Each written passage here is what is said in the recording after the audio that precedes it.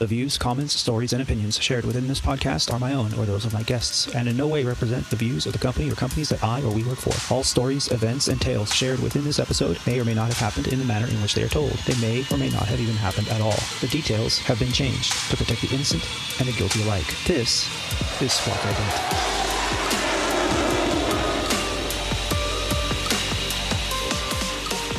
You're listening to Squawk Ident, an aviation podcast dedicated to the journey and the challenges surrounding the life and career of Aviator Tony, his co-hosts, and his guests. Together, we will explore the many pathways to an aviation profession, the realities of what a professional aviator can expect in today's marketplace, and we share many stories along the way. I'm your host, Aviator Tony, an airline pilot currently flying for a U.S. legacy airline with close to 20 years on the flight line. This is episode 65 of Squawk Ident, recorded on the 11th of December, 2020, from the Aviator Sound Studios from somewhere in Southern California. On today's show, I have the privilege in sitting down with my favorite podcast co-host from the podcast universe. Rob, Roger, and I wanted to spend this episode discussing recent events within our industry, our latest flying adventures or lack of flying adventures, and we wanted to share tribute to a legend in aviation that has recently taken his final flight west. Please join us as we tip our hats to Brigadier General Charles Elwood Yeager. Now that our pre-flight is complete, let's get ready to push off the gate. Start up those virtual podcast engines and get ready for takeoff. Squawk Ident, episode 65 is officially underway.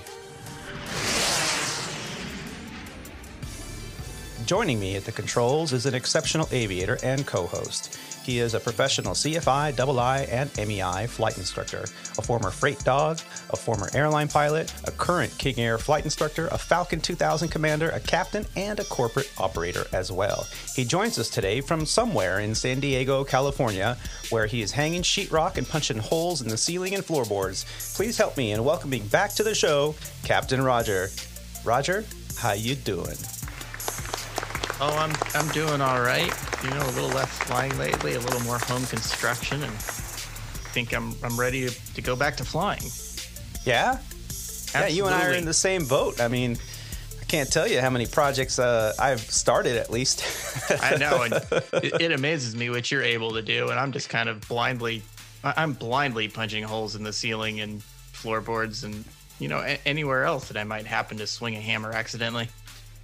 Yeah, you know, I believe there's a Tom Hanks film from the late 80s or 90s that kind of reminds me every time you say you're starting a project. He was an architect. I can't remember the name of that movie. And they buy this beautiful Victorian home of some kind, and he's an architect, and he's, you know, going to remodel the whole thing, and it just turns into a giant disaster of construction and a lot of slapstick comedy with Tom Hanks falling through floorboards. And yeah, unfortunately, I'm neither an architect, nor do I have a Victorian, nor am I Tom Hanks. So that's like the perfect trifecta of not so greatness, probably. But no, I think it's quite the opposite. I think with your logical and very technical mind, you know, you've showed me some of the photos of the projects you've gotten started, and, you know, hey, they look great. And, you know, you and I kind of confer on what's going on and what's the best way of going about doing this. You know, the only reason I kind of know what I'm doing is I would say a DIYer, nothing more, nothing less, is simply because I grew up, you know, holding the flashlight for my dad, who we remodeled the house, I don't know how many times, you know, roofing, plumbing, electrical, laying concrete, you know, digging trenches, chopping down eucalyptus trees, going up there with climbing gear. And I mean, I was always by his side growing up. And that maybe really planted the seed for my interest in every home building TV show ever made, from, you know, This Old House to I think it was the Home Time, I think it was called, which was really, I think, where they got the idea for the TV show Tool Time later on. And so I came home from school, and instead of doing homework, I was watching on how to install insulation in a house in New Hampshire. You know, It's like, why? I don't know. It just sparked my interest. So that's where my kind of interest in it came. And then I realized what Roger and Rob both have approached me on many times in the past year is the cost of doing repairs as a homeowner is astronomical if you're going to hire somebody else out to do the work. We're talking like almost $200 an hour for their labor, and you think a project might take a week? You might as well buy a new car. I mean, it's crazy how expensive things are. And I'm not saying it's not worth it to hire someone to do a job. It just know that it is going to be There's some sticker shock involved with it. Extreme. Yes. You know? And so my hat's off to you both. It is the cost of the car. I mean, to be honest, they're pretty high for home improvement projects now. Yeah. And I think, we have we're before the show and the pre-show, we were kind of talking a little bit about what's been going on. And, my neighbor across the street is a roofer, and he was telling us that his margins have shrunk significantly simply because the cost of plywood in the United States has increased so much. And I'm like, well, why? Why did wood or plywood suddenly get so expensive? And he said, well, it's doubled in cost, and his contractor cost, we're talking here. And it's because that we had so much with the lockdown and the rioting, and all this demand has gone up with plywood and wood materials in general, that it's really cut into his margins, and he's having a hard time being able to charge a competitive price and still pay all of his employees, their wage, and still bring home a margin of profit. So yeah, I could see how construction costs and contractor costs have gone up significantly in the past few months. Yeah. Well, also joining us today on another superb episode of Squawk Ident is another aviator, a Squawk Ident co-host, and a former international professional racquetball champion, a member of the 9G Club, an AMP and avionics tech, an RC aircraft commander, a boat skipper, a commercial drone operator, currently a 737 pilot for Legacy Airlines. The name we use here on the show is an alias to our employer, a U.S. mainline carrier. From his fortress of isolation, where the family's new teenage driver has decided to park her new car on the front lawn. From somewhere in Flower Mound, Texas, help me in welcoming back to the show, Mr. Rob D. Rob, how you doing? I'm doing well. How you guys doing? So, thanks for getting up really early to join me and actually everybody else this morning for an early morning podcast. Got to get it out of the way before some visitors come into town this afternoon. It's that time of the year, isn't it? Yeah, it sure is. Yep. I have my daughters have a volleyball tournament this weekend, and my parents decided last minute to come into town and watch the game because they can't stand all the lockdowns they're going through up there in the Northeast. So I was going to say, that kind of activity is illegal out here in California. Exactly. 6 feet, 6 feet apart. Get away from each other. 6 feet. 6 feet. Until you're on the court, then you can touch the same volleyball and give everybody high fives, and it's stupid. It's so stupid. The logic is mind blowing. Now, I make it a very strong point not to get political on the show, and we won't get political on the show because that's not what this podcast is about. But I gotta say one thing. Please explain this to me. How going to Target, Walmart, Costco, Marshalls, JCPenney, Macy's, how is that essential enough to where you can cram hundreds, if not thousands of people in an aisle, and you're supposed to maintain 6 feet apart, but anybody that walks into a Target right now knows that, you do your best. Everyone looks at each other through their mask. It's like, you're too close. Get away. You're in my personal 6 feet space. But regardless, you're still crammed in line just to get in the building. Okay. Yeah. And that's okay. But we can't go and eat in a parking lot outside where it's 72 degrees in California right now. And you can't do that because that's dangerous. I mean, It's all about mind control. That's the way I feel. It's all about mind control. It's a movement Obey. towards Obey. socialist and, just this, fear But I'm a, mongering and but what are you talking about, socialist? I'm a social guy. I like talking to Yeah. you guys. What? Yeah. What? Well, I just got to say, cheers for your parents to come down. I actually had my father visit us yesterday, and Cool. we went out and we didn't go to a restaurant because they're all shut down. We just had a nice day together. We ordered some really good chicken from a place down the street, Gallo Grillo or Gallo something like that, and it's all over Southern California. It's this chain of really good, authentic Mexican food. And we got tortas and tacos and, nice. and So it sounds like the restaurants are open for takeout, carry out. For and stuff takeout. like that. Yeah. yes. Okay. So you can go and, everything's roped off and they've got all the Sure. chairs are upside down and, Yeah, but you that'll can go help. in, you can order Yep. your food, step to the side, or they make you wait outside. And then they'll either text you, which I'm really loving this, where you go into a restaurant or a food establishment and you either put your name down before the lockdown, you'd put your name down for a table. And because of the reduced capacity, you can't wait in the lobby. So they would take your phone number, you would leave, you'd go out and hang out outside on the sidewalk or around the building or in the parking lot or in your car. And then they'd text you when your table was ready. Of course, your outdoor table. Yeah. Now that the lockdown is good, you go in, you place your order and pay for it. And then they get your phone number and then they tell you, okay, go wait in your car. And then when your order is ready, they text you and they, have all the food ready for you at a table aside. So you're not in the same vicinity of where you were ordering. Yeah. And you pick up your food and you go. And it's really a nice way to expedite your experience, get in and out of there as quickly as possible and not loiter. Yeah. So my hat's off to the process. And I think the technology that Yeah. They're doing the best restaurants they are using. can. Yeah. They're doing the best they can. And that's certainly a good way to, keep moving forward. I like it. Yeah. A lot So of good. places And, over here are doing that too. yeah. And that's the way we have to kind of work until this now. I guess the news last night was the FDA has approved the use of the Pfizer vaccine.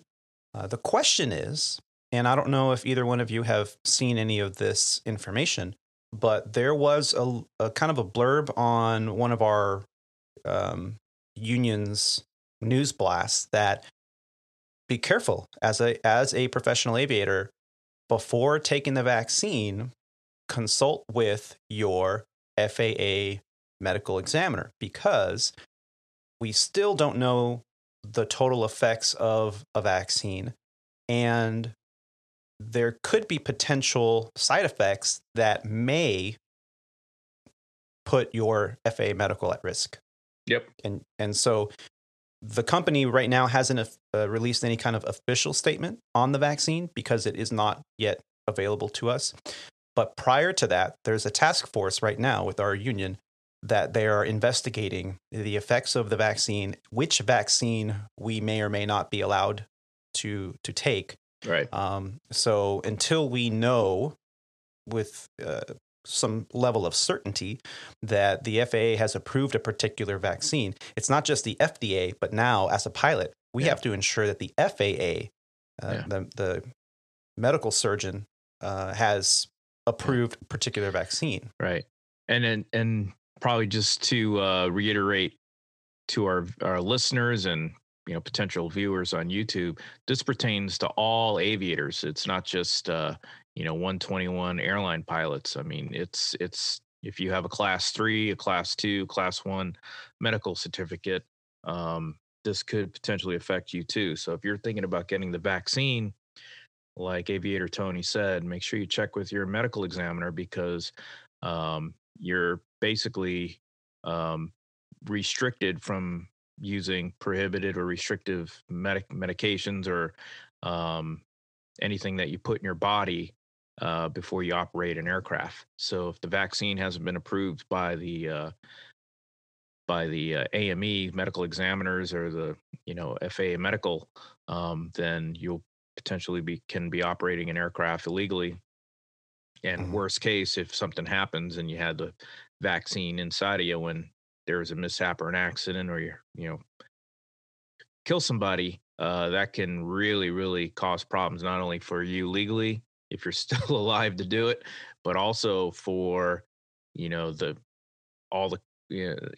could just open up a big can of worms with, could it be a problem with the vaccine? Could it be a problem with, just a whole bunch of things. So, yeah. And we don't want to say don't take a vaccine. Obviously, I'll be in line. I have no problems if, by the time it becomes available to someone like myself, I'm sure that millions of people will have already taken it, and we will at least know a lot more about the potential side effects and whatnot. But what we're saying is don't rush to be the first one out there to get it. And maybe the Pfizer one is not approved for the FAA, but the Moderna one is. We don't know this yet.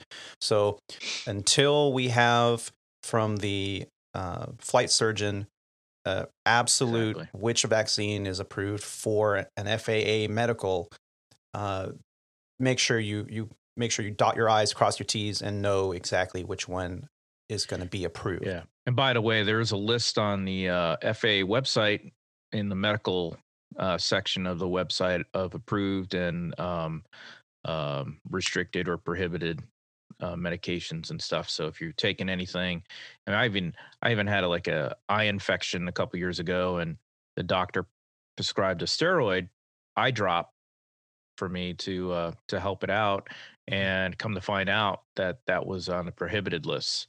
So I had to go back to the to my optometrist, of all things. Who would think?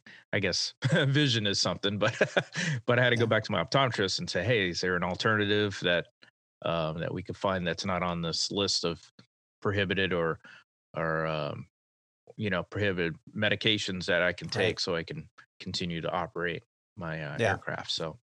Yeah. And it's not always prescriptions. The over-the-counter medications can be prohibited as well. I know a lot of pilots deal with sinuses. I'm one of those persons that get seasonal allergies and allergies in general. I think like Claritin. Claritin's like, I don't think that's, but Allegra D or Allegra, one of the Allegras are. Yeah, antihistamine in general is prohibited because it makes you drowsy, and you can't operate heavy equipment with that, aka your first class medical, your second or third class medical. These items could potentially put you out or ground you for a period of time. Now, if you are home for a week or two and you got a really bad allergy flare up, sure, you can take some of these medications. Just they have to be out of your system before you're behind the controls of an aircraft. So do the homework. Especially for a new pilot. I didn't know this getting into it, and I've learned a little bit over the years about where I should go look before I take anything. And I've learned, what medications I can buy over the counter that are not going to be a problem, and I kind of stick to those. It doesn't limit you completely, but know that there are limitations, and you should look at those. Yeah. Roger, how do we go down this wormhole? I don't know how we went off that tangent there. You guys did kind of veer off there a little bit. Well, you got to expand on this information. Expertise of Captain Tony and Captain Rob D, ladies and gentlemen. And we are not a medical professional in any way, shape, or form. So please consult your FAA medical examiner. Well, let's move on and just say thank you very, very much to Kareem from episode 64, Tenacious K. We had a wonderful time speaking to him. At such a young age, he has accomplished more than most in a lifetime. He is a go-getter, a New Yorker with real grit. I'm walking here. And we had a wonderful time having a discussion about his journey in aviation, about his flight school, and really impressed with the flight school and the campuses that they have at multiple airports in the New York tri-state area. And his YouTube presence and Instagram presence is huge. He's got a lot of followers, and just talk about an entrepreneur.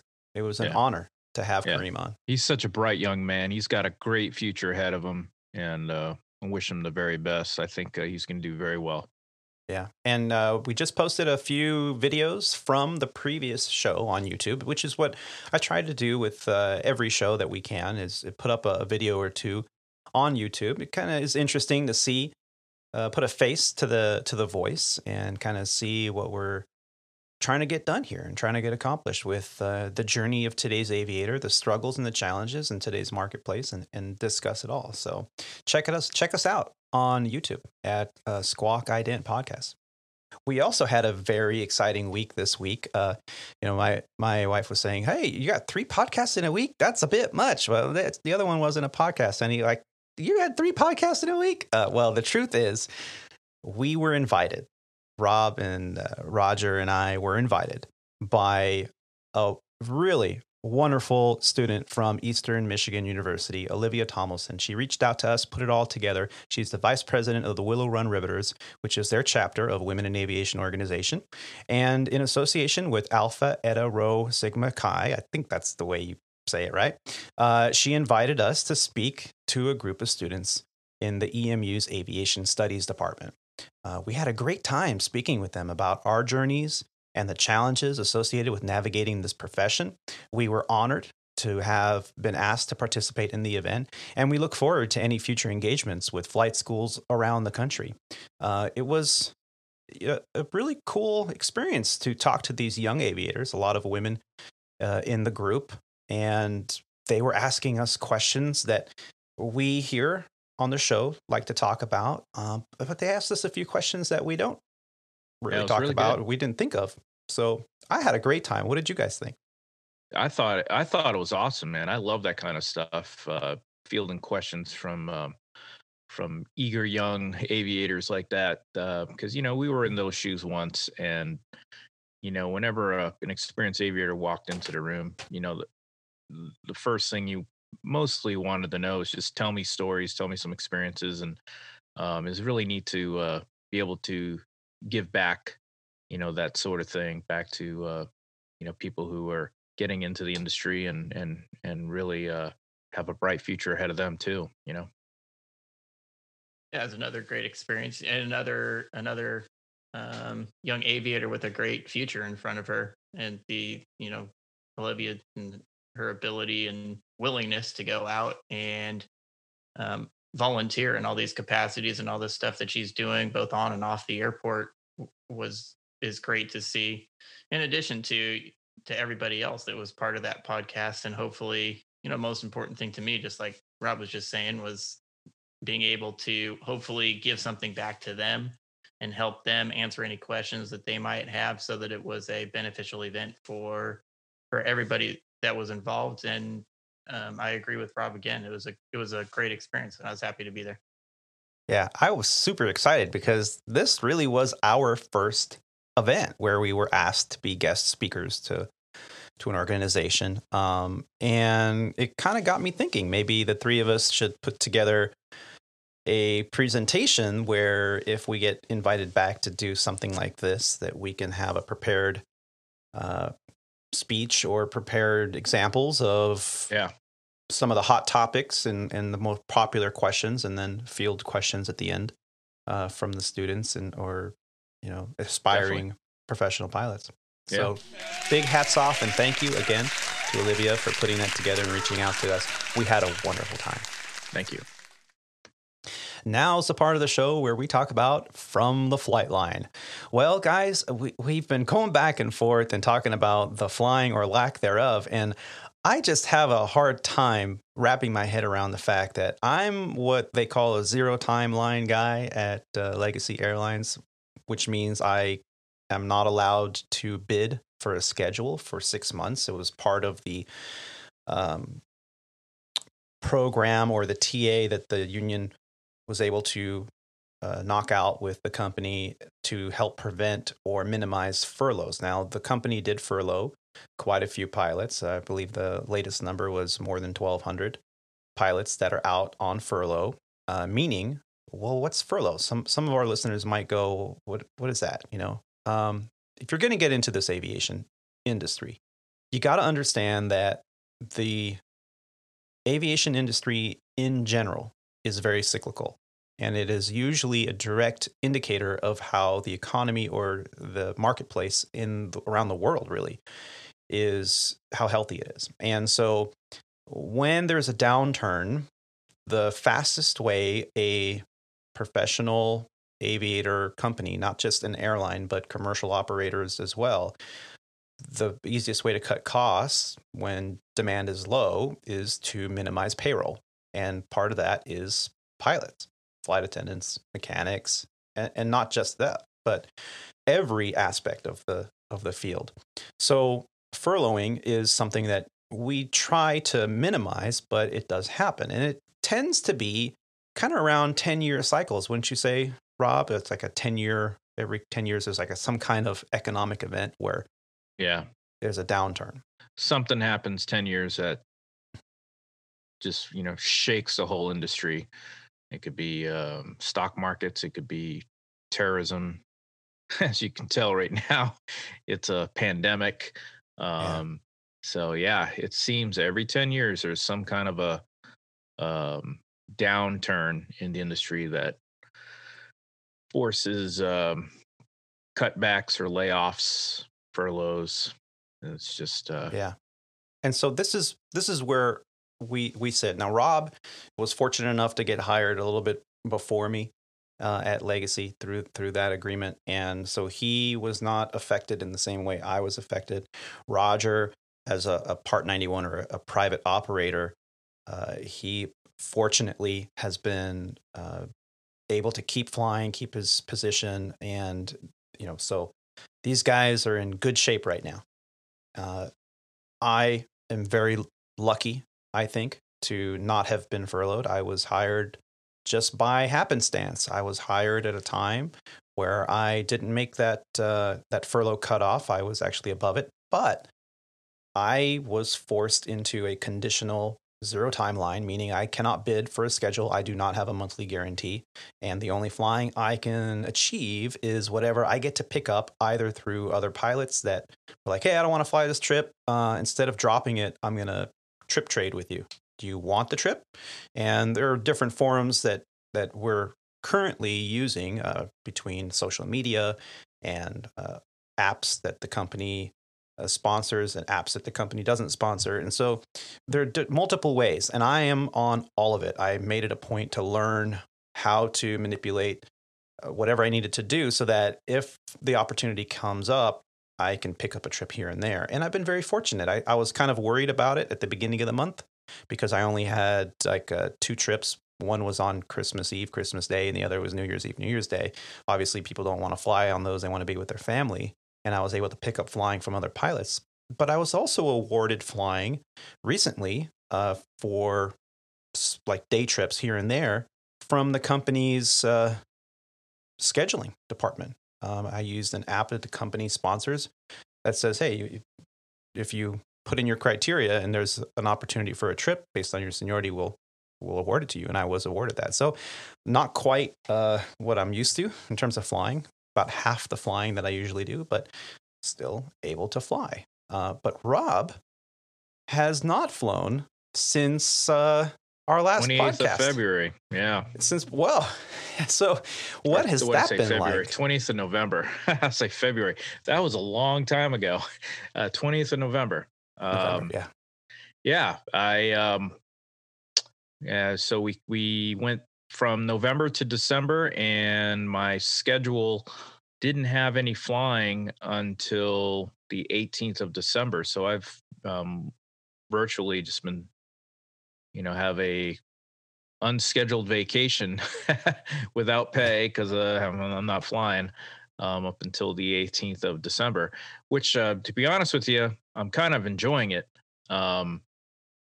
I don't have very many hours this month to begin with. I think I had the minimum value. I think I had like 70 or 72 hours to begin with. I had a what they call a hybrid line, which is a combination of reserve and scheduled flying. So but I only had 2 days of obligation for reserve, and because there isn't that much flying out there to be had, those 2 days came and gone. So actually, I was technically on duty a couple days ago, but I didn't get called out to fly. So yeah, I've been quite lucky. I was able to drop a 4-day trip to a zero time line pilot over here in the Dallas area. So he was he was so thankful, and I'm glad I was able to do that because he had 0 hours, and he was just now starting to figure out how to do all that stuff. And it was my first time actually dropping a trip to another pilot too. So felt good to be able to do that. And I think he got like 24-hour 3-day or 23-hour.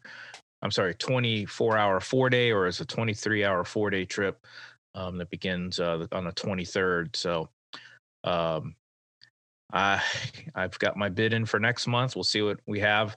It's kind of, this whole thing has affected me negatively, and not like these furloughs or zero timeline guys. I mean, those guys have it really bad. But for me, I was, like you said, I was lucky to make the cut and not get furloughed. However, I suffered in my own, pity way with seniority. I went from bidding about 50% in base down to 98%. So my quality of life, although it's all relative, right? I'm getting a lot of time off as it is, but I don't get the schedule that I want. I like to fly in around 85 hours. And there's just not enough in the schedule for me to have that. So I'm stuck with what I have, and 70 hours is not bad either. I can survive on that. And like I said, I was able to drop 20 hours off, 23 hours off to another pilot. So I'm okay. I can do it. But I like to be up in the mid 80s. If I get up into the 90s, that's great. But I'm taking it, and taking it in stride. They say if God gives you lemons, make lemonade. Well, my hat's off to you. Yeah. For dropping one of your trips, because when you drop a trip as a line holder, when you drop a trip to a zero timeline pilot, you forfeit that pay. Exactly. So, you gave 24 hours of pay to a pilot that had 0 hours of pay. Potentially thousands of dollars I just gave the guy. Yeah. And thank you so much. On behalf of the zero timeline pilots at Legacy Airlines, I thank you, sir. That just is a testament to your generosity and to all the pilots. Take care of everybody. Got to take care of each other. That's what a union should be doing. And unfortunately, ours isn't doing it. Yeah. Yeah. Well, it that goes into we could go into a 10-hour episode. And Roger's like, you guys complain about what? You know it. And speaking of Roger, what you have not been flying either. You've been getting some pantries built and sheetrocked, and what's going on? Yeah, I've had about the last 2 weeks off, I guess, which is kind of a welcome change because I've been working 3 months straight. I was working all the time, and I think it's kind of just the lull after Thanksgiving.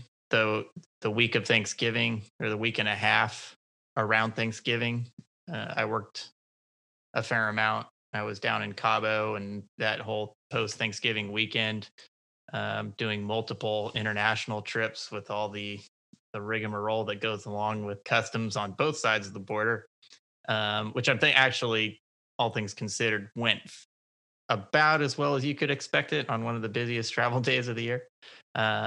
I can tell you firsthand that private jet operators were out in full force. I'll just kind of put it that way, because the ramps were crammed full of planes everywhere, private jets everywhere. So the FBO was hard to find parking. It was at the FBO. There was no parking at the FBO. You're pushed into overflow parking on the other side of the airport. And definitely some delays. Like I say, I'm fortunate to be able to say that it went about as well as you could have expected it, but that bar was pretty low also, just because it was a madhouse. Yeah. And especially when, down in Mexico, where things kind of run at a little bit of a different pace. But we got in and got out twice in one day, actually. So, so that that went pretty well. And yeah, for about 2 weeks now, ever since that Sunday after Thanksgiving, I actually haven't had to do anything. There have been a couple trips. However, I was not actually responsible for them. So. Oh, nice. And you've been getting, like we mentioned, a little bit of construction done on your chateau there in San Diego. Yeah. We've been, some construction, lots of destruction. So, hopefully we'll find our way back here. Yeah. Maybe before Christmas comes.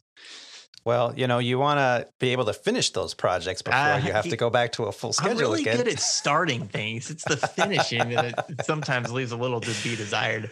Yep. On behalf of wives everywhere around the world. Yep. Yeah. And it's, unfortunately, it's so discouraging too, because, when you do projects like this, you always end up you make a bigger mess to begin with. It's always like that. And so then you're left with a house of a construction zone. And in my case, because of the sheetrock and drywall, there's drywall dust everywhere. And it's, so there's construction going on. There's, sheetrock, drywall,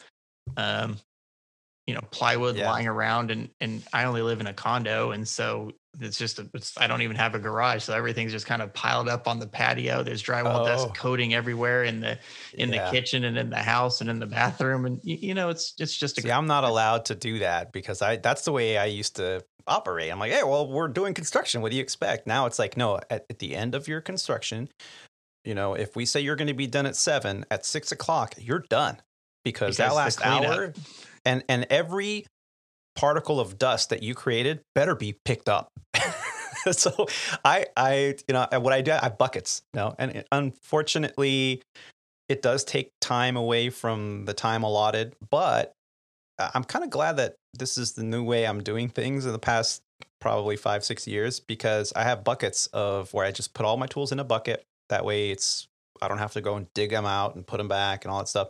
And that bucket, goes back into the shed, and I have to vacuum and dust and all that stuff and take down all the plastic tarps because everything has to be tarped. And then the shop vac comes out and I vacuum everything up. And then the next day, or whenever I get a chance to get back to that project, all I got to do is bring out the tarps and bring out the buckets of tools. And now I can get back to it without, having to spend all this time collecting everything. And the tools sometimes, a day or two of a project and they go back, they get cleaned and put back. Other times I start the project, like my garage door, the trim around the garage door was rotten. It's 40 years old. So I removed it all, replaced it all with some new redwood 2x4s and trim pieces, and had to primer it and paint it. I got started on painting the garage door. I had to repair the garage door because the top panel of the garage door, this panel door, the metal started to come undone, and so it was a big deal. So I had to drill out some rivets and repair it, and I put some wood support beams on each side so that it's a little bit more sturdy. So it was kind of a big project. And day before yesterday, it's like, okay, it's getting late, time to clean up. I'm like, but I only have like one panel of paint left on the door. Yeah, but it's time to clean up. Okay. So you drive by my house, I've got 3 white panels and 1 like off-white panel on my garage door. And it'll probably be that way for a few days because we've had other things going on. And so hopefully I can get back to it before I got to go fly again. Otherwise, there'd be paint buckets and stuff sitting all over the garage, and then flying all over. I got to bring my car in. I don't want to leave my car out. You better get it cleaned up. But yeah. That's funny. I as y'all know from previous podcasts and stuff, I just went through a little house renovation project myself. It lasted quite a long time, a little over a month, just because they did it in phases. But like you guys were saying, the amount of dust that accumulates is just unbelievable. It's unreal, isn't it? Unbelievable. And if you have allergies like me, look out. Next day, migraine. I just feel like crap. So here's kind of the funny story tied into aviation, I guess. As you all know, I fly RC airplanes. Well, I haven't flown my models in quite a long time because I've been just distracted with other things, with the kids with volleyball, and I bought a boat and all that stuff. And so anyway, the other day it was a beautiful day here in Texas. The winds were really calm, and temperature was forecasted to be in the 70s. So I said, hey, let's go out and fly some model airplanes. Perfect day to do that. So I went into my garage, and my models hang from the ceiling. And I pulled down a model, and it had literally an eighth of an inch of dust, sawdust, and just junk that's been floating around in the atmosphere. And I'm like, oh my gosh, I wonder if this is like, frost or snow on a wing. Let's see if this plane will fly with us. Let's see if it has enough drag. So I just took one airplane, and it's loose, so it just blew right off it. But man, I mean, it was literally, an eighth of an inch of dust, man. It was crazy. Did you get that new de-dusting card from the FAA? Huh? Yeah, I had to get the whole, your aircraft is clean. You get type 1 dust removal? Type 1 and 4, started 4 minutes ago. And you know what? That's a great idea for a future podcast. This year I have not yet had to de-ice, although I did have a... Man, I haven't even had a chance to wear my Christmas epaulets or anything like that. Nothing. Oh, really? Nothing. Yeah. I got to wear my Christmas tie, even though it's not officially approved anymore. What's wrong with the Legacy Airlines, man? I don't think they can. It's no longer in the handbook. I even looked because I have my candy cane striped tie that I wear. But what's a tie? You don't wear a tie. He wears a polo shirt. Tie. I mean, never mind. And shorts. Well, I have flown in shorts and flip flops. And flip flops. I don't know if not. I flew that was in the 7X, in the Falcon 7X. I flew a Falcon 7X from Miami in shorts and flip flops. It was not supposed to happen. However, when your client shows up an hour and a half early and you haven't changed clothes yet, we put a priority in getting him out of there. I literally flew in shorts, t-shirt, and flip flops until we got up, and then I went into the galley. I changed. That is awesome. But I kid you not, Falcon 7X, shorts, t-shirt, and flip-flops to complete the ensemble. Ladies and gentlemen, we do not recommend flying in flip-flops or traveling on an airplane. I do not recommend flying in flip-flops. However, it can be done. It can be done. Yeah, that's awesome. Well, I have been flying, gentlemen. And like I said, how is this? I'm the zero time guy, and I the one that it's been flying. It's kind of crazy, but we talked a little bit or spoke a little bit about the flying that I had accomplished. I think an episode or two ago, I did some flying over the Thanksgiving holiday, Myrtle Beach Thanksgiving. It was a wonderful experience. We did 30 hours there. I think we have talked about that a little bit. But what I did want to mention is there was a situation coming out on the very last leg of that sequence. Now, we all know about the go home leg. Okay, the go home leg is if you're flying 4 days and you have 2 legs per day, anything that can go wrong will go wrong, but not until the very last leg of the sequence, which is the go home leg. It's Murphy's Law. That's just the way it works. When you're doing the pre-flight briefing, your captain will look at you and go, any potential threats? Yeah, it's the go home leg. Enough said. And usually that gets a laugh and you're like, yeah, you're right. So we spend a little extra time and effort in making sure that everything is copacetic, and we, again, dotted our I's and crossed our T's and ready to go. Well, what happened was we were ready to go. The airplane had come in. They did a cleaning of the aircraft, a sanitation of the aircraft, and then as soon as that was complete, we were able to get on the airplane. We did our pre-flight. The flight attendants did their pre-flight security checks, and we started boarding the aircraft. We were already a little bit behind schedule because the inbound flight was a little bit delayed. So instead of having the normal amount of time allotted between turns, it was a little tight. And so we didn't really feel rushed, but it was a little bit less downtime than we were used to. And as soon as the flight attendant said, all right, all secure, ready to close the door, and Kevin's like, sure. So we closed the cabin door of the aircraft, and the flight attendants did their final walkthrough. This is where they walk up and down the cabin to make sure that all cell phones are off, the seat belts are all fastened, all the carry-on items are stowed either under the seat in front of them or in an overhead bin. They make sure that all the overhead bins are closed. Once that's complete, they come up to the cockpit, the purser does, and says, okay, we're all secure. And the captain gives a thumbs up. They secure the cockpit door, and we are underway. Well, as soon as that happened on that go-home leg, the ramp that I called, we had a ramp frequency in DFW. It was a DFW to LA flight. And I called them up and I said, Legacy 123, we're ready for pushback off of gate, whatever it was. And the ramp said, hold your push, Legacy. We have a cabin cleaner that left their keys in the first overhead bin in first class. And the captain goes, oh, okay. I'll have the flight attendant take a look, and if we find them, we'll pass them through the window or something. So the purser went and looked and came back like a minute later and said, no, we checked. We looked in both overhead bins on both sides, and the first one, as indicated, and we didn't see anything. There's nothing there. And so the captain relayed that to the ramp, and now the MOD, the manager on duty, gets on the same frequency and says, yeah, Captain, this is the cleaner's house keys and car keys, and she's really upset. Is there any way we can hook up the jet bridge and look for them?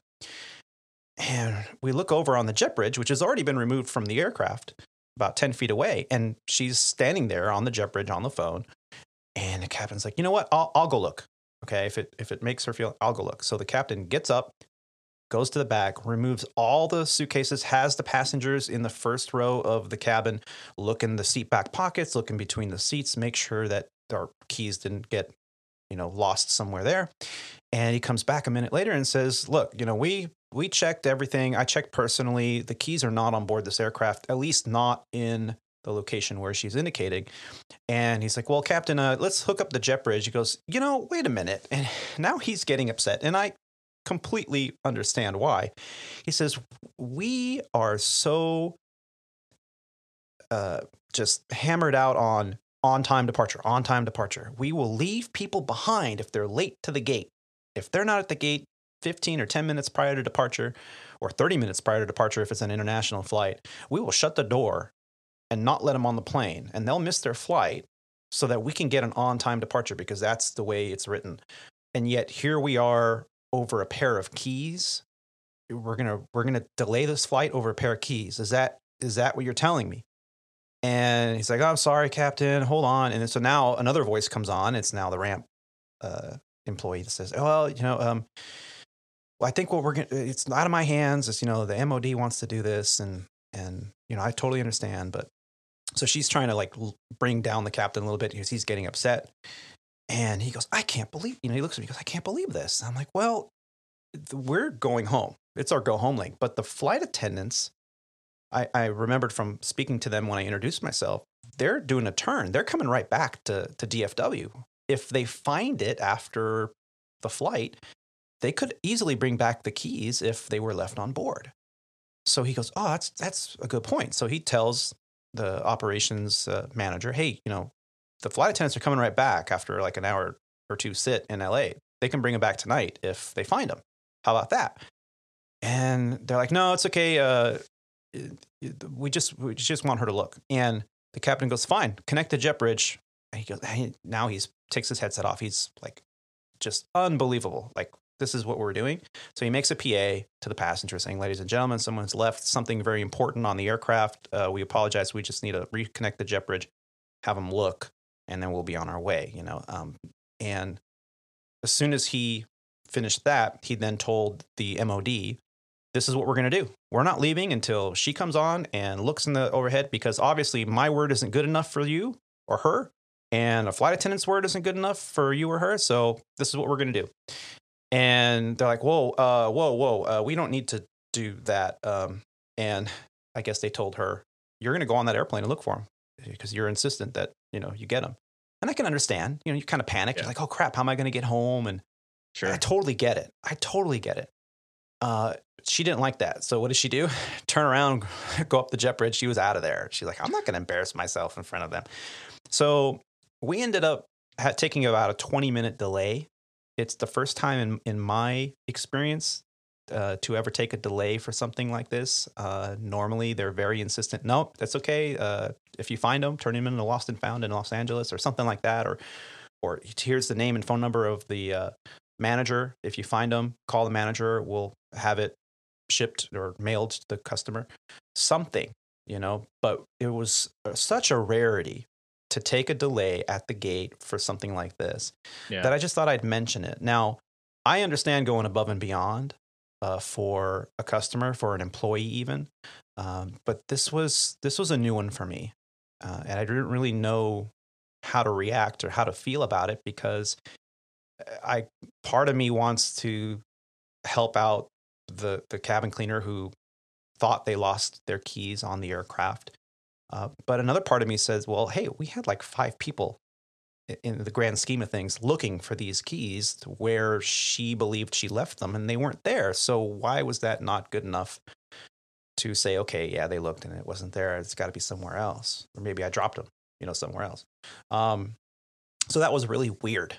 And, but in the end, I have no idea if they retrieve their keys and God, that sucks because replacing a car key, we're talking hundreds of dollars, and then unless you have a spare key at home, yeah, totally.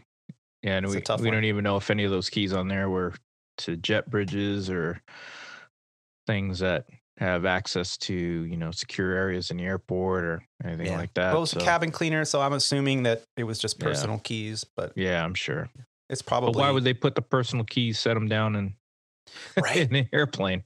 That's what I said. I think it was probably a jet bridge key because you need a jet bridge key to get up from the ramp and all that stuff. So do they have or just their lead has it, or do all employees have it? I don't know. I know they travel around in like a little team, and usually they all hop out of a van up the jet bridge, open up the jet bridge door, and then do their cleaning, and then they all kind of egress at the same time. I can't tell you what I'm picturing right now. Yeah, exactly. Cleaning. Squeaky, squeaky. Roger's like, I do bunch that. Of penguins. I do that myself. Yeah, but you have to clean up after. You have to clean up after what, 2-3 people at the most. They're cleaning up after 190 people every flight, and they get an entire airplane turned around in 15 minutes. I think they do a phenomenal job. Cheerios so if you're on the floor that they're stepping on. Stickers, that's my favorite. When you're traveling with a child and everybody deplanes and you walk to the back for whatever reason and you see 1,000 stickers all over the seat back, the seat, the sidewall. And you're like, are you kidding me? Right. Just you let your child do that. I mean, that's fine, but clean up after yourself before you land. Yeah, it's kind of interesting how like where people get the rationale to do some of the things that they do themselves or that they allow their children to do, and then they just get up and walk away. It's like the kind of the lack of accountability that we have as a culture never ceases to amaze me. You actually are saying something that really can be contributed to 90, I think, % of what's wrong with our society, including what's currently going on in politics and social aspects and everything else. Yeah. Well, so that was that trip. I thought I'd mention that. I hope you got some value out of that story. The next sequence I did was the 30th of November. Did a Guadalajara, Charleston, and Detroit layover. I'm not going to go into detail because I don't want to run over on time today because we have an exciting bit coming up on a tribute to a wonderful aviator that we're going to kind of get into. But so on the 30th, I did a trip and went into Guadalajara, and we had to follow a procedure that Legacy Airlines has with escape routes. Now, these are a little bit different than drift down tables and whatnot. So what's an escape route? So we're traveling to central Mexico, and there's mountainous terrain. We have moras, we've mentioned it before on the show, that are up to 17 17.5, something like that. So if you have a rapid cabin depressurization, you're supposed to descend to 10,000 feet so that the cabin altitude can be acceptable for human breathing. And so, because the O2 for the passengers is very limited. Usually it's about 12 to 15 minutes, something like that. So you have time to get down, but you can't get down to 10,000 feet because of some of these grid mores being so high. Well, if this is the scenario, this is only one scenario that could potentially happen. You can't just slam dunk it. You have to follow a particular path. And the company engineering department has put together these escape routes. So as you're flying along, you have to plug into your FMC or your flight management computer or FMGC, all these waypoints that you're closest to with an 80-mile ring around it. And as you pass through, you're constantly looking at, okay, if we have a bang right now, where am I going to go direct to? And once you're on that particular route, then you can descend further to 10,000 feet cabin altitude, but not until you're on this particular route. So it's an escape route.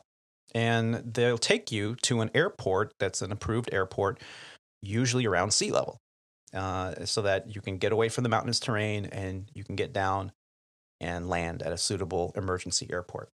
So that was fun to do it. And I did that Guadalajara trip twice this month or last month.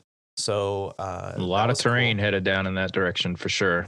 Yeah. And when I went into Guadalajara, it was my leg. It was at night. It was on a landing to the east. So as you're descending on the path for lining up for an ILS and with glide slope indication, you have to make sure that you follow the restrictions of the step down, even if you are, like what we were, cleared for the visual. So I was looking at that, and the terrain is downsloping as you're descending. So you're following the terrain down to the final approach fix. It's relatively intimidating because it was at night and you couldn't see anything. It was just a big black hole. You could see the city ahead. You could see some of the lights of the mountains and the houses on the mountains around you, but the path didn't have anything under it. So it was like, whoa, this is weird. And so that's what it was. We got a little bit of a slam dunk, but the controllers, they kind of wait till the last second. They tell you, okay, descend or descend via. So you got to really be on your toes. That's right. Thankfully, it was a very nice trip. I did want to mention, we did have a little bit of excitement where the captain and I looked at each other. We had a flight attendant that once we all got off the hotel van at the hotel, the van driver comes around and pulls out all your bags and puts them on the curb. And, once they're done, everybody gives them a tip, a couple bucks here and there, and to thank them for taking care of the bags and getting us there safely. And the flight attendant, one of them was talking and she looks down and realizes her lunch bag wasn't on the curb. And so she's talking, and all of a sudden she goes, my lunch bag. No, that's my lunch bag. Yeah, you have my lunch bag. You have my lunch bag. She's like, freaking went out from totally green, having a conversation with her fellow flight attendant, to going in the red. You got my lunch bag. Like the van driver's just standing there, not having an opportunity to even go, what? So the van driver turns around, reaches in, finds his lunch bag that he unfortunately neglected to see, and pulled it out, handed it to her, and then everything was okay now. We all proceeded into the hotel and I just, thank God it wasn't a real emergency, right? I was like, oh wow, that escalated real quick. It was jarring.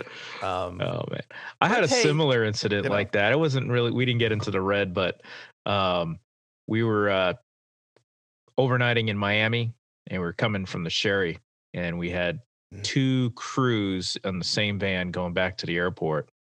This is back when we were Sandpiper.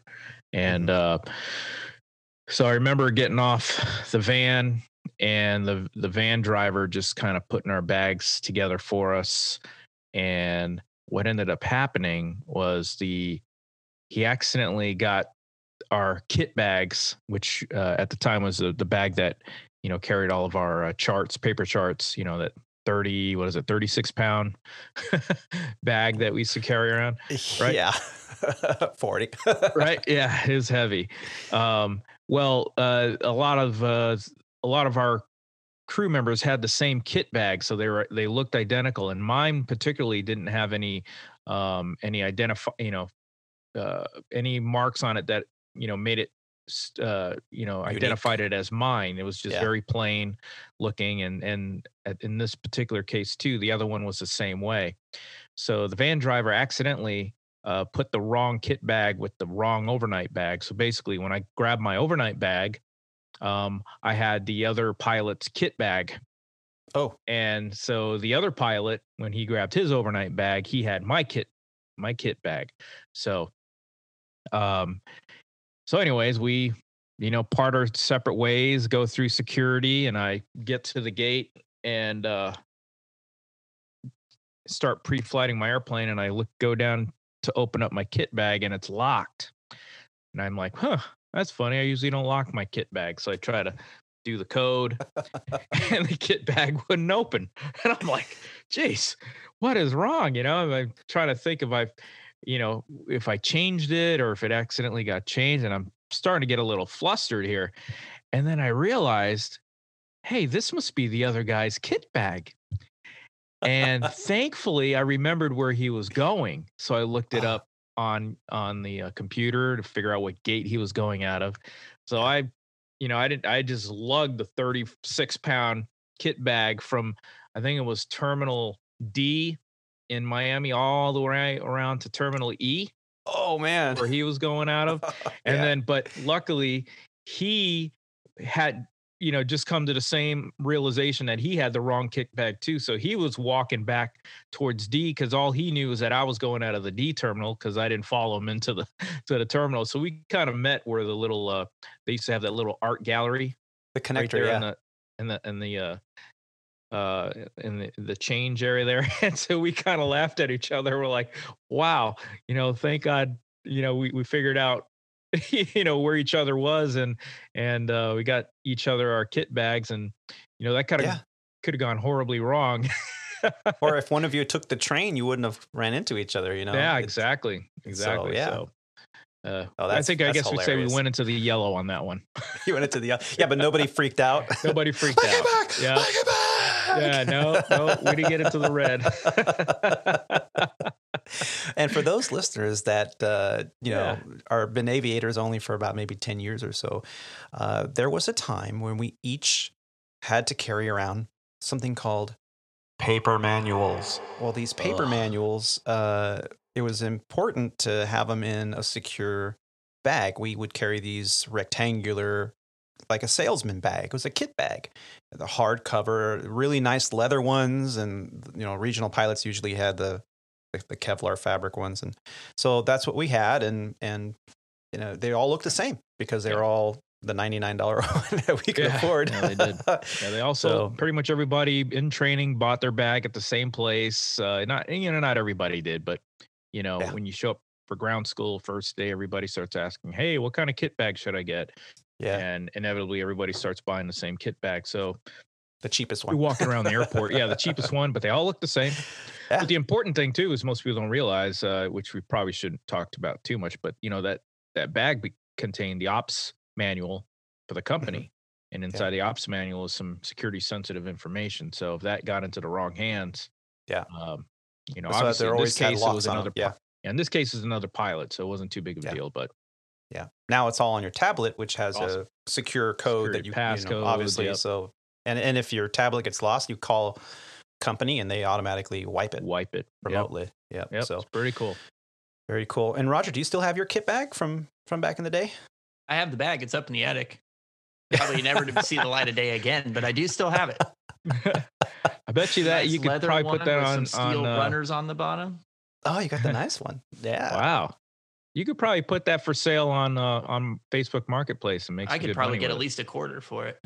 Yeah. Well, you'd be surprised. A lot of people like that stuff. I was looking for one just for nostalgia reasons, a good leather one. And it's actually still in decent shape. Yeah. And like I said, because even the bottom's in good shape too, because I did have them put some metal runners on the bottom so it didn't get scuffed up too. A lot of legacy pilots still like those things. They, they'll throw their iPad and a whole bunch of stuff in there though. Well, they fit stuff, They fit a lot of stuff. No, in the bus, though, it's kind of a pain because when the seat goes back and moves over, if the kit bag is too big, or even my bag is a soft computer bag that I keep everything in, even that, and it's small. It's way smaller than my kit bag, and that rubs up against. I can't get it in there unless I move the seat away from the wall. So I got a Contrail bag, and even that thing, I think it's a 370. It's not the large one, but it's the next one down.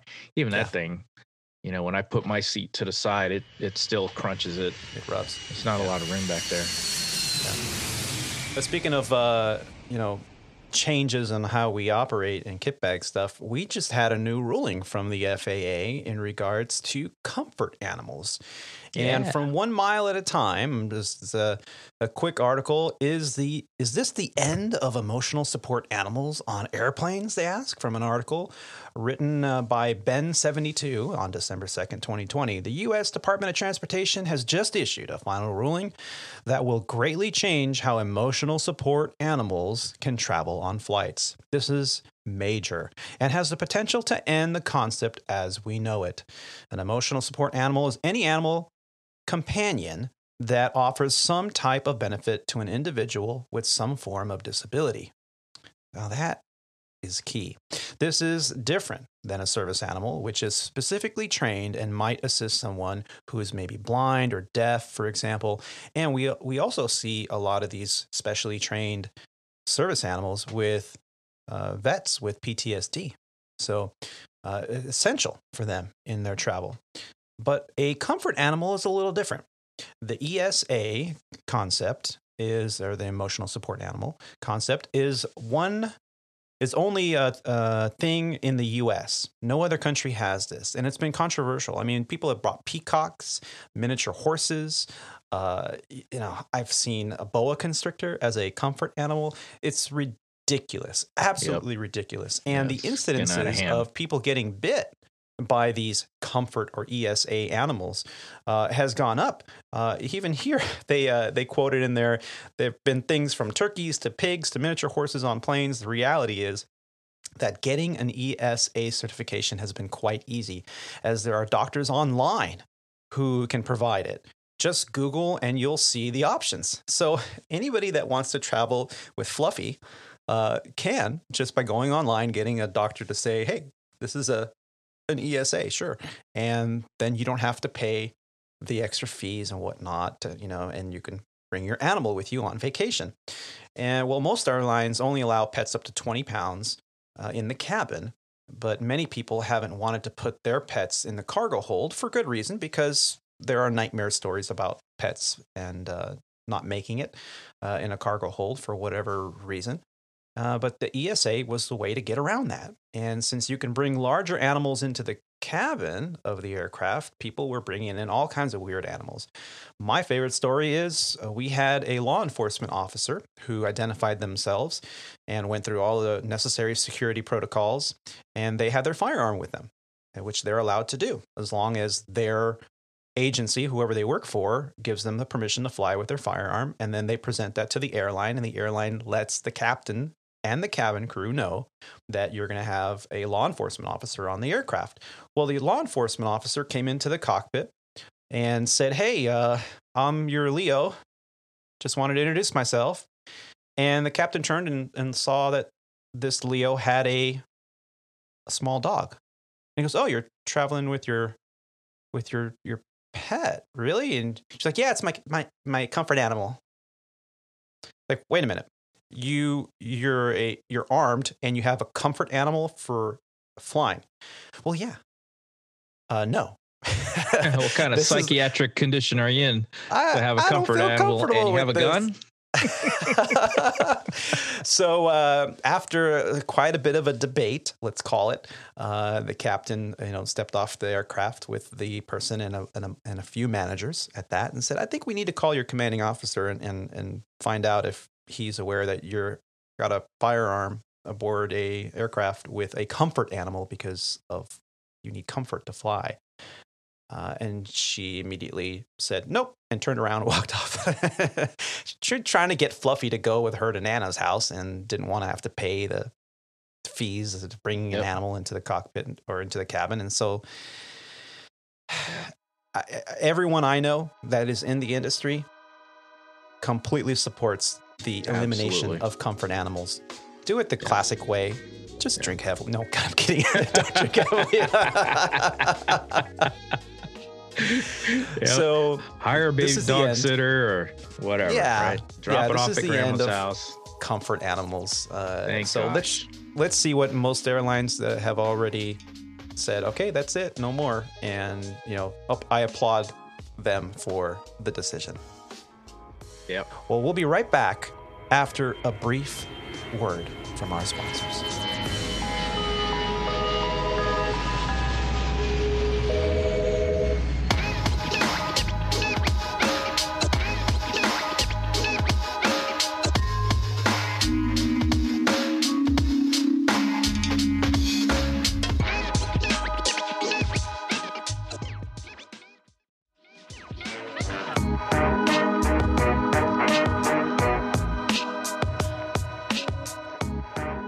And ladies and gentlemen, welcome back from the break. Well, a lot of things have happened here in the last few weeks between what's going on in the news cycle, what's going on in aviation with the downturn from the TSA numbers.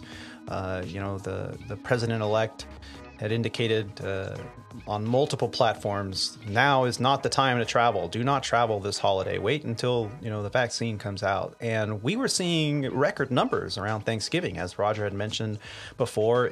Also in the GA world, they were seeing record numbers as well of people traveling, flying, getting around. And we saw the highest numbers since pre-pandemic flying going through TSA checkpoints. And unfortunately, after the warnings that, hey, if you travel, all you're going to do is kill Nana. And, you're going to spread to this new wave, and we're going to have more people dying from this COVID than ever before if we continue down this path. And that really took a toll in the traveling public's confidence. And we went from seeing over 1 million travelers a day to now, just yesterday and the day before, around 500,000. So yes, there's been a huge reduction in the trend of people flying. Well, amongst all of this news, we also had a very tragic loss. On December 7th, 2020, we lost a legend in aviation. We here at the Squawk Ident podcast wanted to tip our hat to the man that we aviators considered to exemplify what it means to be the best of us, the number one top ace, a pioneer to what it means to be soaring above the earth, being the first to break barriers for all of us. How many times has a pilot said, "I flew that bird like I was Chuck," or "I'm no Chuck, but..." Well, today, we here at the Squawk Ident podcast have decided to pay tribute to the late Brigadier General Charles Elwood Yeager. Born on February 13th, 1923, in Mira, West Virginia, to parents Susie Mae Sizemore and Albert Hal Yeager. Chuck was the son of farmers. He had 4 siblings, 2 brothers and 2 sisters. The family moved to Hamlin, West Virginia, where he attended Hamlin High School. There, he played basketball and football while receiving top grades in geometry and in typing. He attended the Citizens Military Training Camp at Fort Benjamin Harrison in Indianapolis, Indiana, during the summers of 1939 and 1940. He later graduated from Hamlin High School in June of 1941. Soon after graduation from high school, Yeager did what many young men did in his time. He enlisted as a private in the U.S. Army Air Forces, the USAAF, on September 12, 1941, and became an aircraft mechanic at George Air Force Base in Victorville, California. At the time of his enlistment, Yeager was not eligible for flight training because of his age and educational background. However, the United States' entry into World War II, less than 3 months later, prompted the USAAF to alter his recruiting standards. It was discovered that Yeager had unusually sharp vision, a visual acuity rated at 20/10. At the time of his flight training acceptance, he was a crew chief on an AT-11. He later received his pilot wings and a promotion to flight officer at Luke Field in Arizona, where he graduated from Class 43C on March 10th of 1943. He was assigned to the 357th Fighter Group in Tonopah, Nevada, where he initially trained as a fighter pilot, flying Bell P-39 Airacobas. He was later shipped overseas with the group on November 23rd, 1943. Yeager was stationed in the United Kingdom at RAF Leiston, where he flew P-51 Mustangs in combat with the 363rd Fighter Squadron. He named his P-51 Mustangs Glamorous Glen after his girlfriend Glenys Faye Dickhouse, who later became his wife in February of 1945. Yeager had gained one victory before he was shot down over France in his first aircraft, a P-51, on March 5th, 1944. It was on his 8th mission. He escaped to Spain on March 30th with the help of the Maquis, which is the French resistance, and returned to England on May 15th of 1944. During his stay with the Maquis, Yeager assisted the guerrillas in duties that did not involve direct combat. He helped construct bombs for the group. He was awarded the Bronze Star for helping a navigator, Omar M. Pat Patterson Jr., to cross the Pyrenees mountain range. Despite a U.S. military regulation prohibiting evaders or pilots that escaped from behind enemy lines from flying over enemy territory again, to prevent resistance groups from being compromised by a second capture, Yeager was reinstated to flying combat. Yeager joined with another evader, a fellow P-51 pilot, First Lieutenant Fred Glover, in speaking directly to the Supreme Allied Commander General Dwight D. Eisenhower on June 12, 1944. "I raised so much hell that General Eisenhower finally let me go back to my squadron," Yeager said. "He cleared me for combat after D-Day because all the free Frenchmen, Marquis, and people like that had surfaced." Eisenhower, after gaining permission from the War Department, agreed with Yeager and Glover. In the meantime, Yeager shot down his second enemy aircraft, a German Junkers Ju-88 bomber, over the English Channel. On October 12, 1944, he became the first pilot in his group to make ace in a day, downing 5 enemy aircraft in a single mission. 2 of these kills were scored without firing a single shot. When he flew into firing position against the Messerschmitt Bf-109, the pilot of the aircraft panicked, braking to the starboard and colliding with his wingman. Yeager said both pilots bailed out.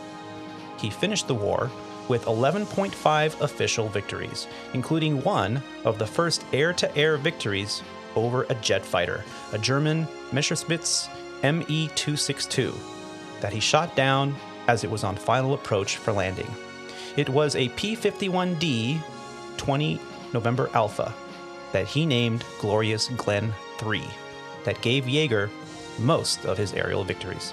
In his 1986 memoirs, Yeager recalled with disgust that atrocities were committed by both sides, and said he went on a mission with orders from the 8th Air Force to strafe anything that moved. During the mission briefing, he whispered to Major Donald H. Bakke, "If we were going to do things like this, we sure as hell better make sure we are on the winning side."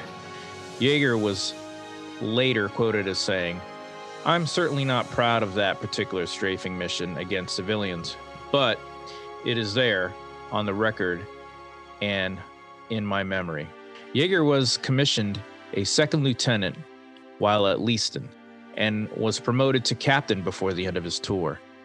He flew his 61st and final mission on January 15th, 1945, and returned to the United States in early February. As an evader, he received his choice of assignments, and because his wife was pregnant, chose Wright Field to be near his home in West Virginia. His high number of flight hours and maintenance experience qualified him to become a functional test pilot of repaired aircraft, which brought him under the command of Colonel Albert Boyd, head of the Aeronautical Systems Flight Test Division. Yeager broke the sound barrier on October 14, 1947 in the X-1. He remained in the Air Force after the war. After graduation from Air Material Command Flight Performance School, Class 46C, he became a test pilot at Muroc Army Airfield, which has since been renamed Edwards Air Force Base. After Bell aircraft test pilot Chalmers Slick Goodland demanded $150,000, which is over $1.7 million in today's dollars, to break the sound barrier, the USAF selected Yeager to fly the rocket-powered Bell XS-1 in an NACA program to research high-speed flight. Yeager later named the Bell X-1, which, as with all of the aircraft assigned to him, Glamorous Glennis after his wife.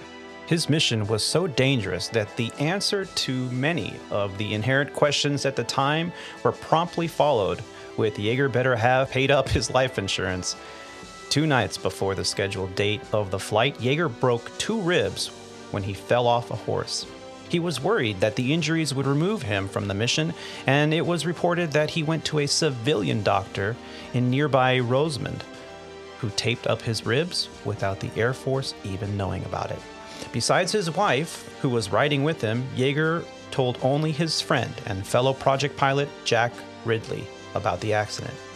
On the day of the flight, Yeager was in such pain that he could not seal the X-1's hatch by himself. Ridley rigged up a device using the end of a broom handle as an extra lever to allow Yeager to seal the hatch.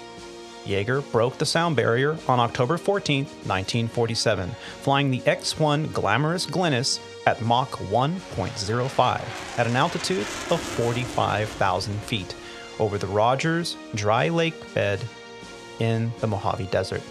The success of the mission was not announced to the public until June of 1948. Yeager was awarded the Mackay Trophy and the Collier Trophy in 1948 for his Mach transcending flight, and the Harmon International Trophy in 1954.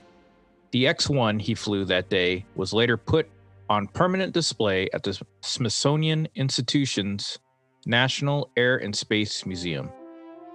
Yeager went on to break many other speed and altitude records. He was also one of the first American pilots to fly a MiG-15 after its pilots, No Kum Sok, defected to South Korea. Returning to Muroc during the later half of 1953, Yeager was involved with the United States Air Force team that was working on the X-1A, an aircraft designed to surpass Mach 2 in level flight. Later that year, he flew a chase aircraft for the civilian pilot Jackie Cochran, as she became the first woman to fly faster than sound. On November 20th, 1953, the U.S. Navy program involving the D-5582 Skyrocket and its pilot, Scott Crossfield, became the first team to reach twice the speed of sound. After they were bested, Ridley and Yeager decided to beat rival Crossfield's speed record in a series of test flights that they dubbed Operation NACA Weep. Not only did they beat Crossfield by setting a new record at Mach 2.44 on December 12, 1953, but they did it in time to spoil a celebration planned for the 50th anniversary of flight, in which Crossfield was to be called the fastest man alive. The new record flight, however, did not entirely go to plan, since shortly after reaching Mach 2.44, Yeager lost control of the X-1A at about 80,000 feet due to inertia coupling, a phenomenon largely unknown at the time. With the aircraft simultaneously rolling, pitching, and yawing out of control, Yeager dropped to 51,000 feet in less than a minute before regaining control at around 29,000 feet. He then managed to land without further incident. For this achievement, Yeager was awarded the Distinguished Service Medal in 1954. Yeager was foremost a fighter pilot and held several squadron and wing commands. From 1954 to 1957, he commanded the F-86H Sabre-equipped 417th Fighter Bomber Squadron, the 50th Fighter Bomber Wing at Hahn Air Base in West Germany, and Tol-Resures Air Base in France. And from 1957 to 1960, the F-100D Super Sabre-equipped 1st Fighter Day Squadron at George Air Force Base in California and Morón Air Base in Spain. By 1962, he was awarded the rank of full colonel after completion of a year's studies and final thesis on the STOL or STOL aircraft at the Air War College. Yeager became the first commandant of the USAF Aerospace Research Pilot School, which produced astronauts for NASA and the USAF, after its redesignation from the U.S. Air Force's Flight Test Pilot School. Fun fact, Yeager himself had only a high school education, so he was not eligible to become an astronaut like those that he trained. In April 1962, Yeager flew for the only time with Neil Armstrong. Their job, flying a T-33, was to evaluate Smith Ranch Dry Lake in Nevada for use as an emergency landing site for the X-15. In his autobiography, Yeager wrote that he knew the lake bed was unsuitable for landings after recent rains, but Armstrong insisted on flying out anyway. As they attempted to touch and go, the wheels became stuck and they had to wait for rescue. Between December 1963 and January 1964, Yeager completed 5 flights in the NASA M2 F1 lifting body. An accident during a December 1963 test flight in one of the school's NF-104s eventually put an end to his record attempts. In 1966, Yeager took command of the 405th Tactical Fighter Wing at Clark Air Force Base in the Philippines, whose squadrons were deployed on rotational temporary duty in South Vietnam and elsewhere in Southeast Asia. There he flew 127 missions. In February 1968, Yeager was assigned command of the 4th Tactical Fighter Wing at Seymour Johnson Air Force Base, North Carolina, and led the McDonnell Douglas F-4 Phantom II Wing in South Korea during the Pueblo Crisis. Yeager was promoted to Brigadier General and was assigned in July 1969 as the Vice Commander of the 17th Air Force. From 1971 to 1973, at the behest of Ambassador Joe Farland, Yeager was assigned to Pakistan to advise the Pakistan Air Force. A small passenger aircraft that was assigned by the Pentagon to Yeager was damaged during an air raid by the Indian Air Force at a Pakistan airbase during the 1971 war between India and Pakistan.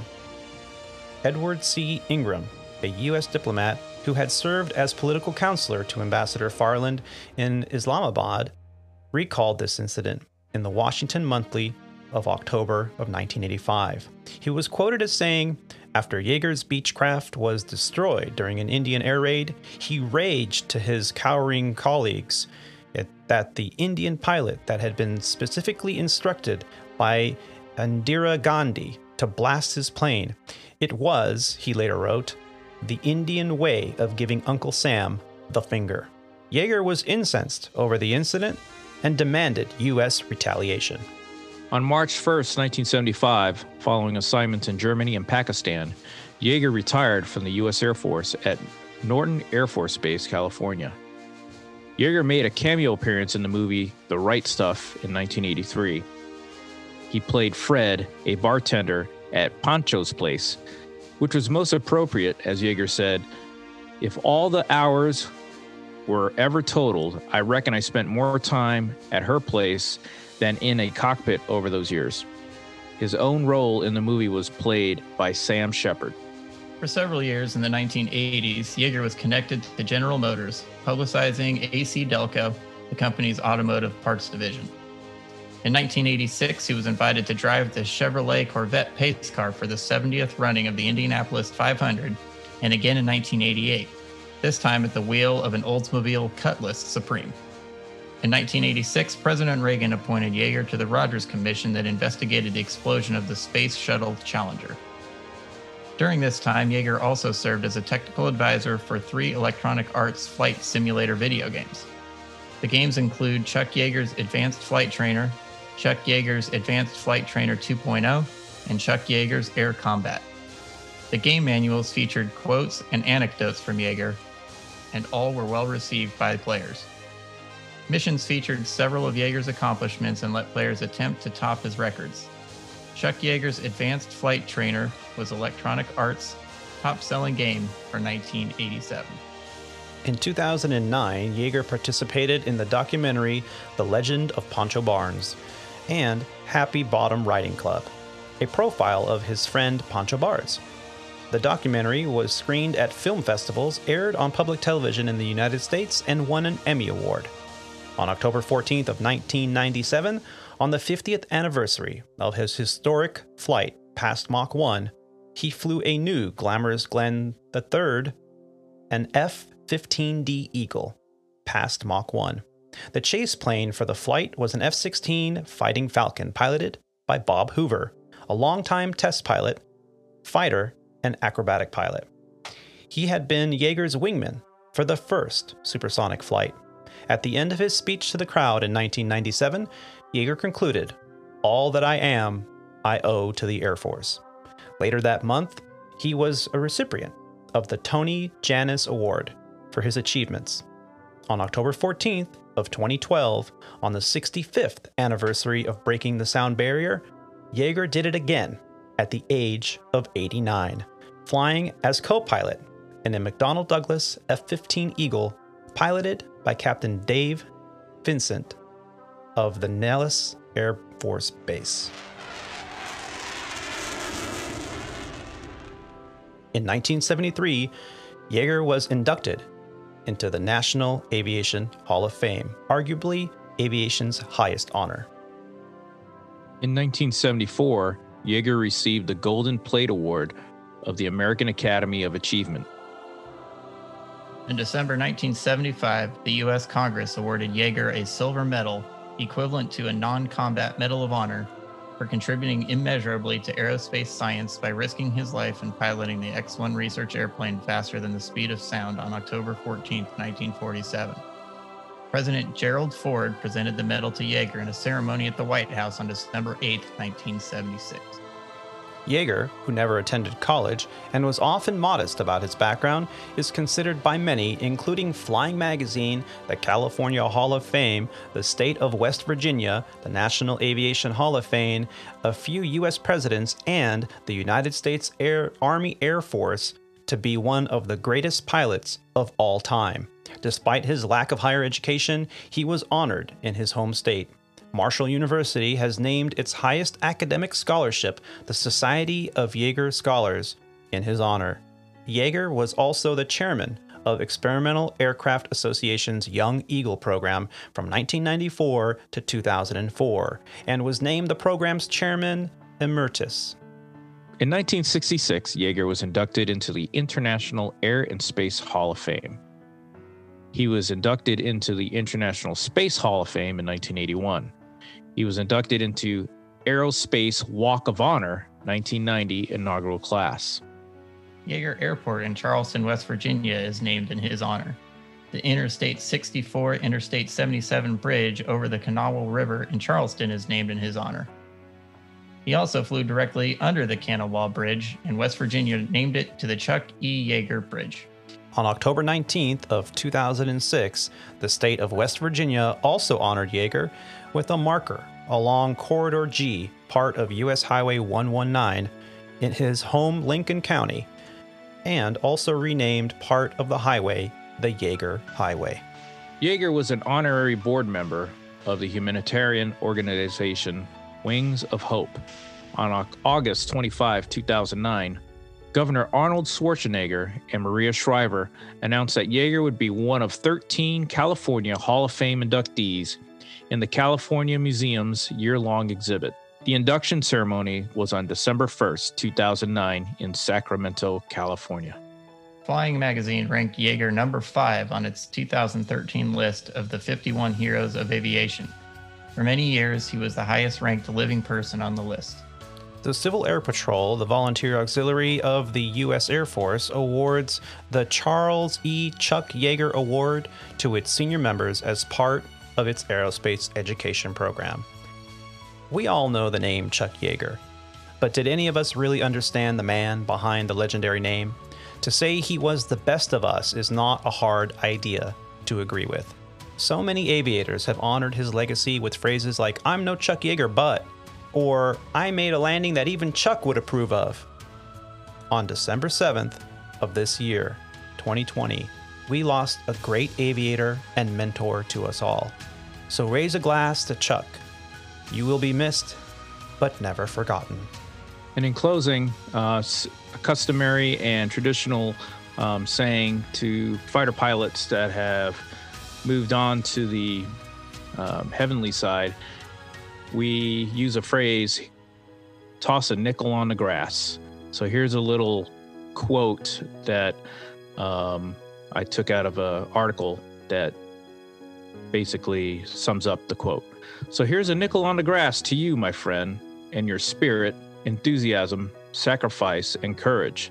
But most of all, to your friendship. Yours is a dying breed, and when you are gone, the world will be a lesser place.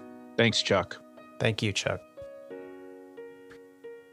So this was a really cool thing to do. I think this is the first time that the three of us have sat down to pay tribute to a fallen aviator. And I gotta say, it was a very enlightening research to get done. Used primarily the interwebs to find all this information. Let me just say there'll be a Wikipedia link in the show notes where you can find the information and hyperlinks to every little aspect of this this tribute. Man, talk about an inspiration. To fly with broken ribs and do something like that. I mean, granted, he hit it from the U.S. Air Force, which would undoubtedly have grounded him and put in the replacement. But we would not be saying to this day, you know, the best of us is Chuck. How many times have we heard that? I mean, so it's an inspiring story. Yeah. It's a testament to the individuals back in that day who were willing to risk their lives to better, you know, the cause. And, you know, this whole age and time, 50s, 1960s, you know, they're trying to, you know, advance aviation, and they really, you know, didn't have anything to help them other than their, you know, intuitive minds, their curious minds, and, you know, just the great engineers that they had back in the day to try to figure out how to break the sound barrier and all the challenges that it posed. And, you know, they didn't have, I guess I was watching an episode where they were talking about having wind tunnel tests of some of these models to try to break the sound barrier. And he was saying they were able to you know, to replicate or actually break the sound barrier of the model in the wind tunnel. But he said the problem that they were experiencing was whenever the shock wave would form, the wind tunnel's dimensions would distort the actual shock wave. So they never actually had accurate data beyond the actual shock wave. So they had no way of knowing what was going to really happen in the real flight.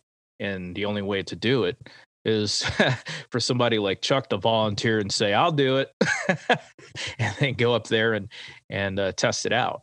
And, you know, as we all know, the air, you know, is very, very unforgiving. I mean, there's zero room for error, and anything, you know, just the smallest miscalculation can result in, you know, death or destruction of the aircraft.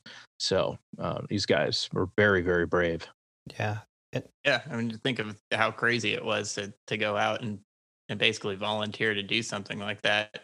Then also thinking about all the engineers who came up with this stuff, because they had no information to go off of either. Yeah. And then, you know, in our case, Yeager putting his hands in those engineers, you know, his life in their hands. Yeah. Absolutely. Yeah. Absolutely. Yeah. But having no information, because aviation was still so young back then, and nobody Part of the had greatest generation. It's part of the greatest any idea generation. what was going to happen. And those guys, putting their heads together and saying, "Hey, well, I think this sounds good." And then, Jaeger going, "Okay, well, sure. I like what you guys said. Let's go try it, because what can go wrong?" Yep. What could go wrong? Never ask that question when you're a test pilot. What's the worst that can happen? Exactly, yeah. Nickels in the grass. That's the worst that can amazing. happen. I tell you Yep. right now. Yeah. Well, what is Mach exactly. number? We learned this in aviation, and we actually learned this kind of in a private pilot setting. They skim over it, and we don't really get back into it until we start working on ATPs, because up until that point, if you're flying a piston-powered aircraft, your Mach is so far from what you're ever going to need to know. But we learned that Mach number is the ratio of an object's speed in a given medium to the speed of sound that in that medium. So Mach 1 then is the speed of sound around 761 miles per hour at sea level on a standard day. The term is also used as a metaphor for high speeds more generally. Now, we fly aircraft around Mach 0.7 to Mach 0.8 typically, commercial airliners. And Roger actually has the luxury of traveling a little faster and a little higher than most commercial airliners, simply because of the equipment that he flies. Roger, what's like the fastest Mach number that you typically will fly at? Like typically? Well, typically in the fastest that you've gone. Typically we go 8.3. Fastest I've gone is 0.9. Really? That's subsonic, is it not? Or is that 0.92? I think that is getting up and getting into the subsonic range. I'm not sure when it actually starts happening. Mm-hmm. But yeah, the Falcon 7X was rated to 9.0, and so it's something that you got to do so you can say you did it. That's cool. Yeah. Well, Yep. 7.2 is the typical like generic airliner speed, because it gives you the best ratio of fuel burn to ground speed on a typical day. Everything else considered equal. We can go up to, what is it, 8.1 in the Airbus. What is it in the 7.3, Rob? Yeah, I think so.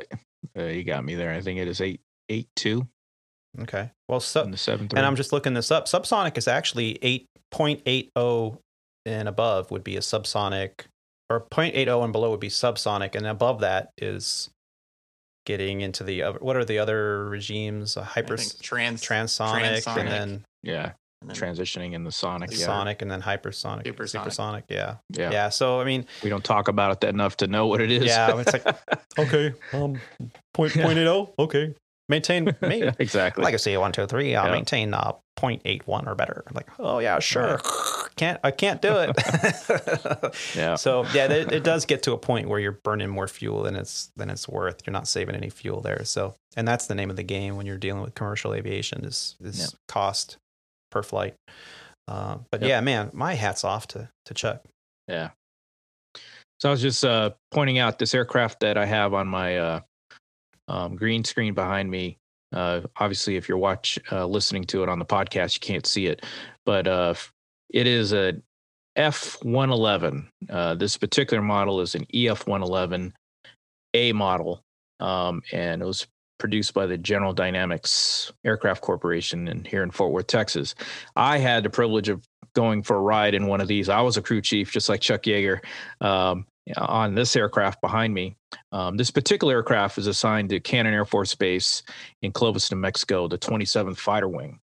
I got a ride in this particular aircraft back in 1997 in Saudi Arabia, and I went 1.3 Mach in that airplane.